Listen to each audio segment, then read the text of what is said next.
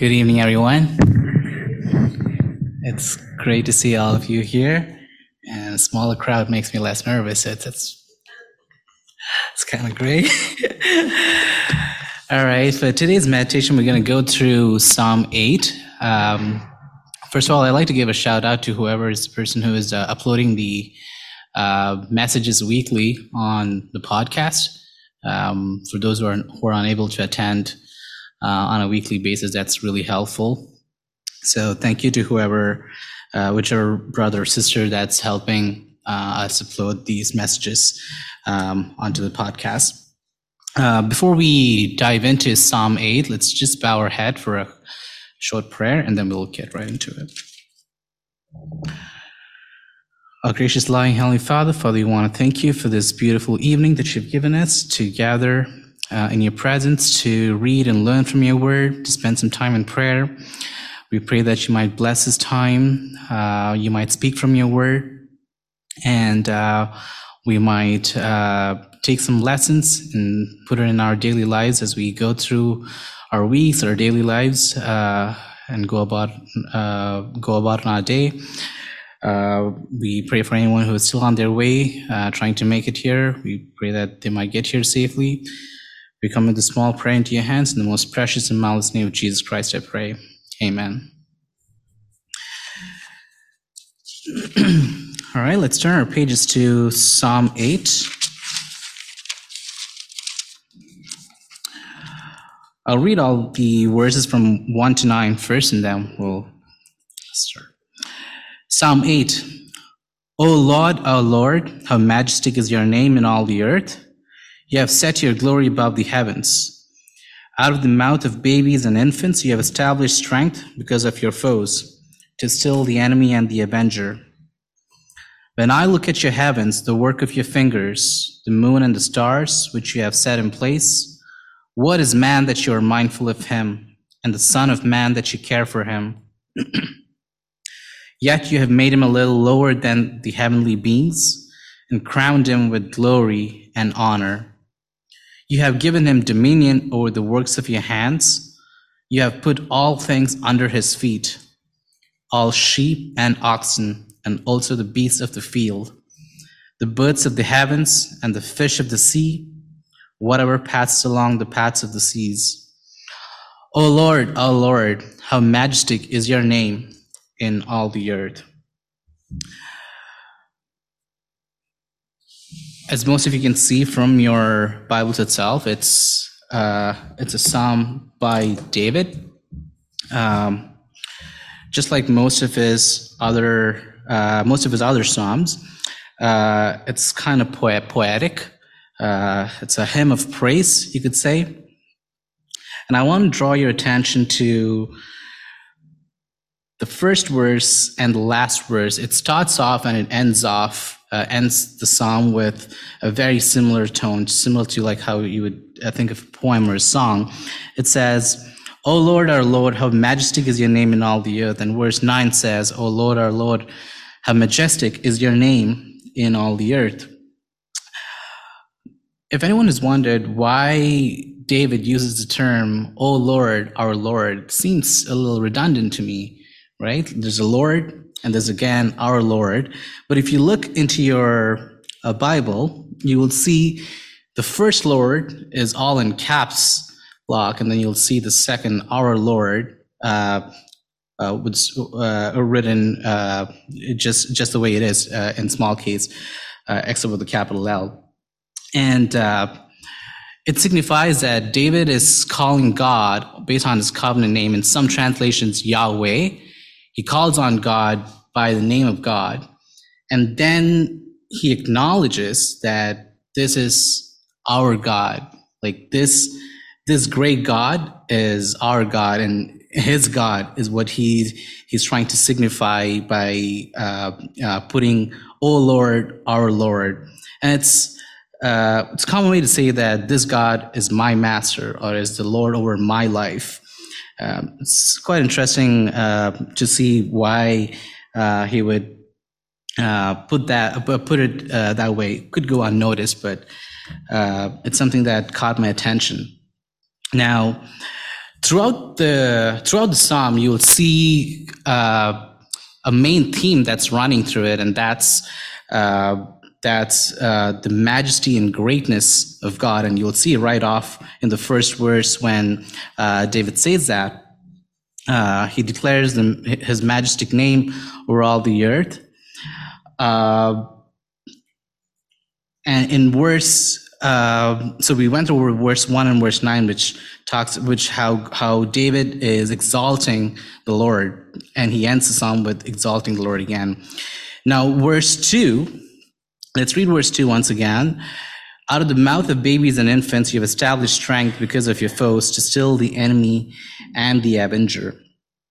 You will see that in many instances through Scripture, God oftentimes uses the feeble, the weak, and in many times not the best from a man's perspective, but God uses these kind of people and to glorify his name. And I'm going to take you through a couple of examples through Scripture to show how God expresses his glory and how he is magnified through normal people or through weak people. The example of babies and infants, as we all know, compared to a grown adult, babies and infants are weak. They can't do anything by themselves without help. And that's a beautiful comparison that's given right over here.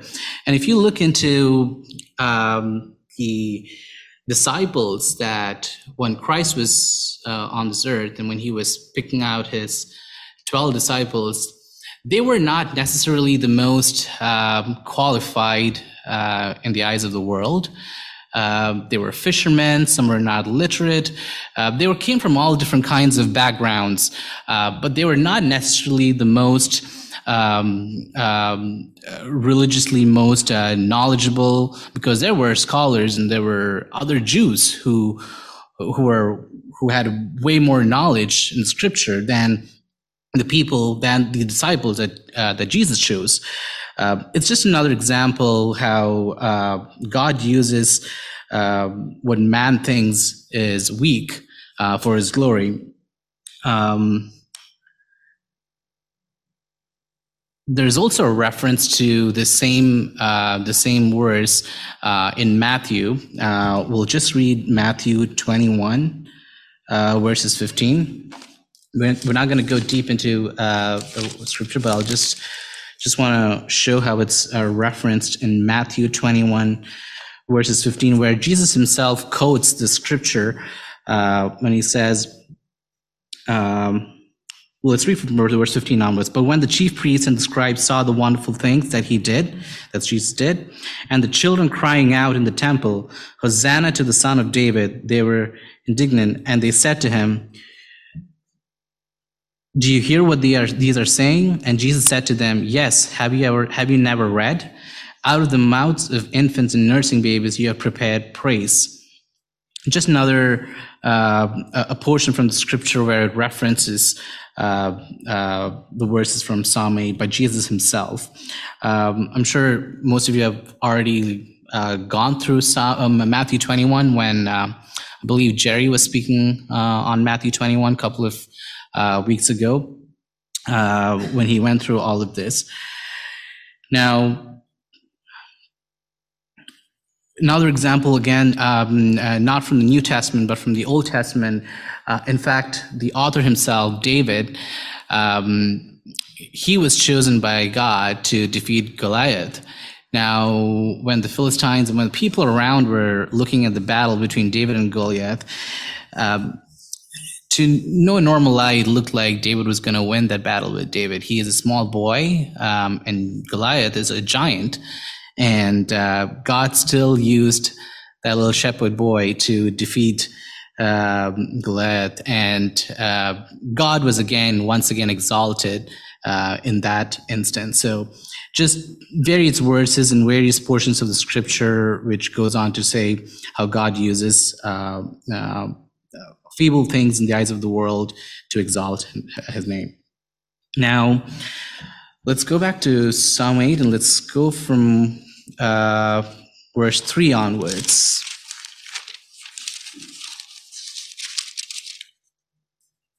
When I look at your heavens, the work of your fingers, the moon and the stars which you have set in place, what is man that you are mindful of him, and the son of man that you care for him?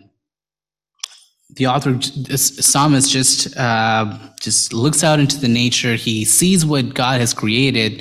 He is in awe of what is out there. Just because I was curious about how the galaxy and the universe and everything was, I dug a little bit deep to see how many stars we have, and these are just estimates because astronomers keep changing these numbers every time when they find new stars. But there's about 200 billion stars in our Milky Way, and there's about 2 trillion of similar kind of galaxies.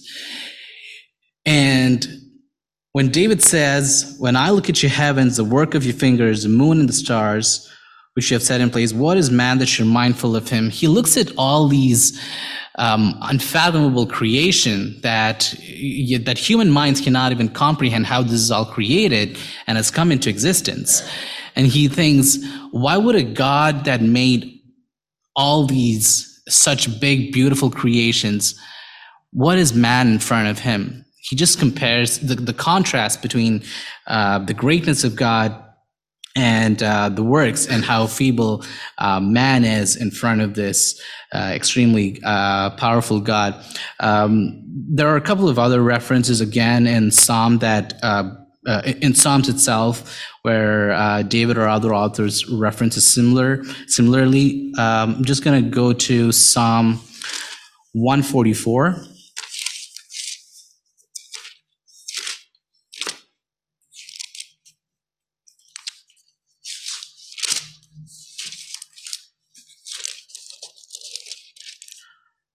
Psalm 144 verse 3, O Lord, what is man that you regard him, or the son of man that you think of him? Again, a Psalm of David, but you'll see throughout different Psalms that he has written, he's constantly referencing things like this, and all in awe of what God has done and how he sees himself in front of this great God.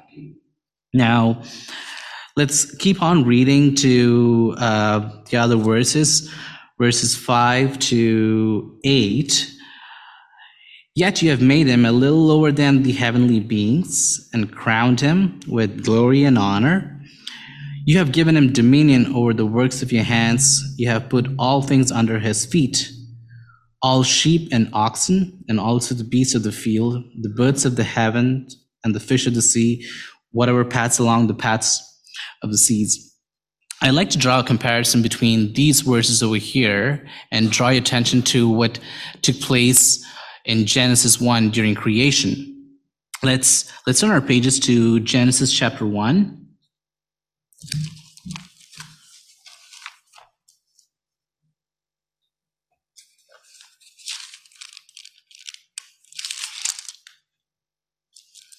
Genesis chapter 1, verses 28 onwards.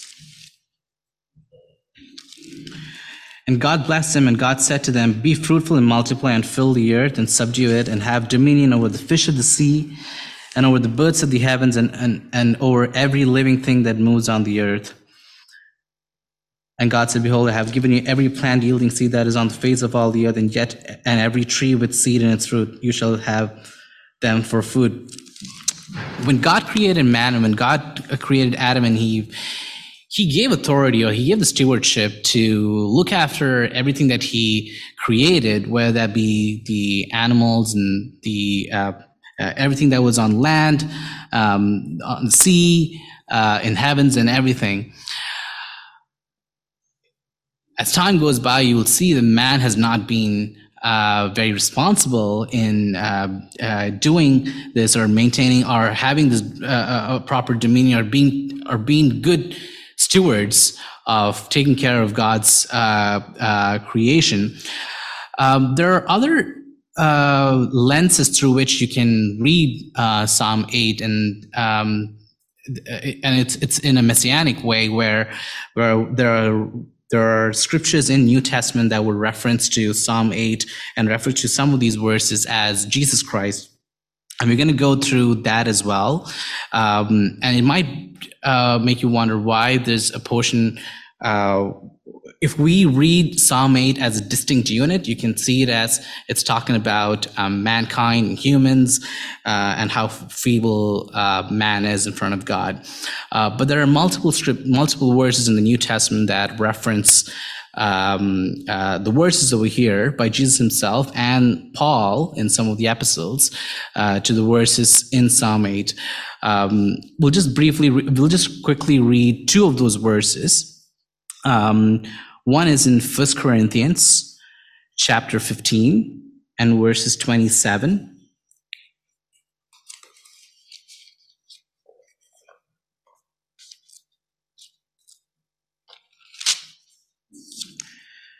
First Corinthians chapter 15 and verses 27. For God has put all things in subjection under his feet, but when it says all things are put in subjection, it is plain that he's accepted, who put all things in subjection under him. When all things are subjected to him, then the Son himself will also be subjected to him, who puts all things in subjection under him, that God may be all in all. I would also like to turn your attention to Hebrews chapter 2, verses 5 to 9.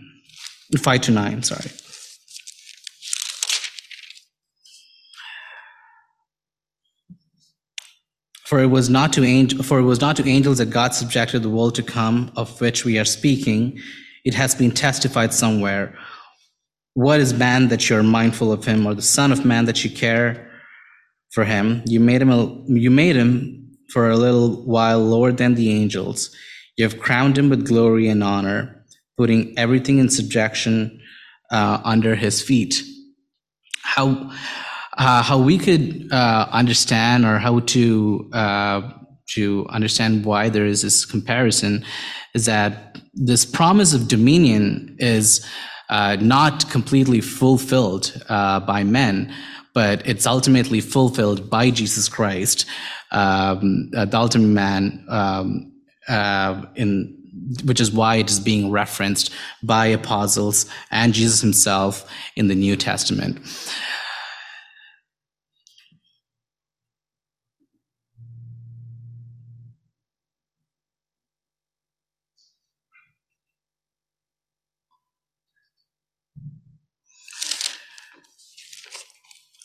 I'm just going to go back to the last verse of Psalm 8, which ends with the same tone as how the psalm starts. O Lord, our Lord, how majestic is your name in all the earth. The main theme that we have to focus, or what we can understand from this very short psalm, is that to understand how God is in picture in comparison to man, and how we are to praise him for the God who he is, know our place and how weak and feeble we are, and honor God in the days and in our lives based on what the psalmist writes over here. I hope the small words, a small message encourages you this evening, and may the name of the Lord be magnified.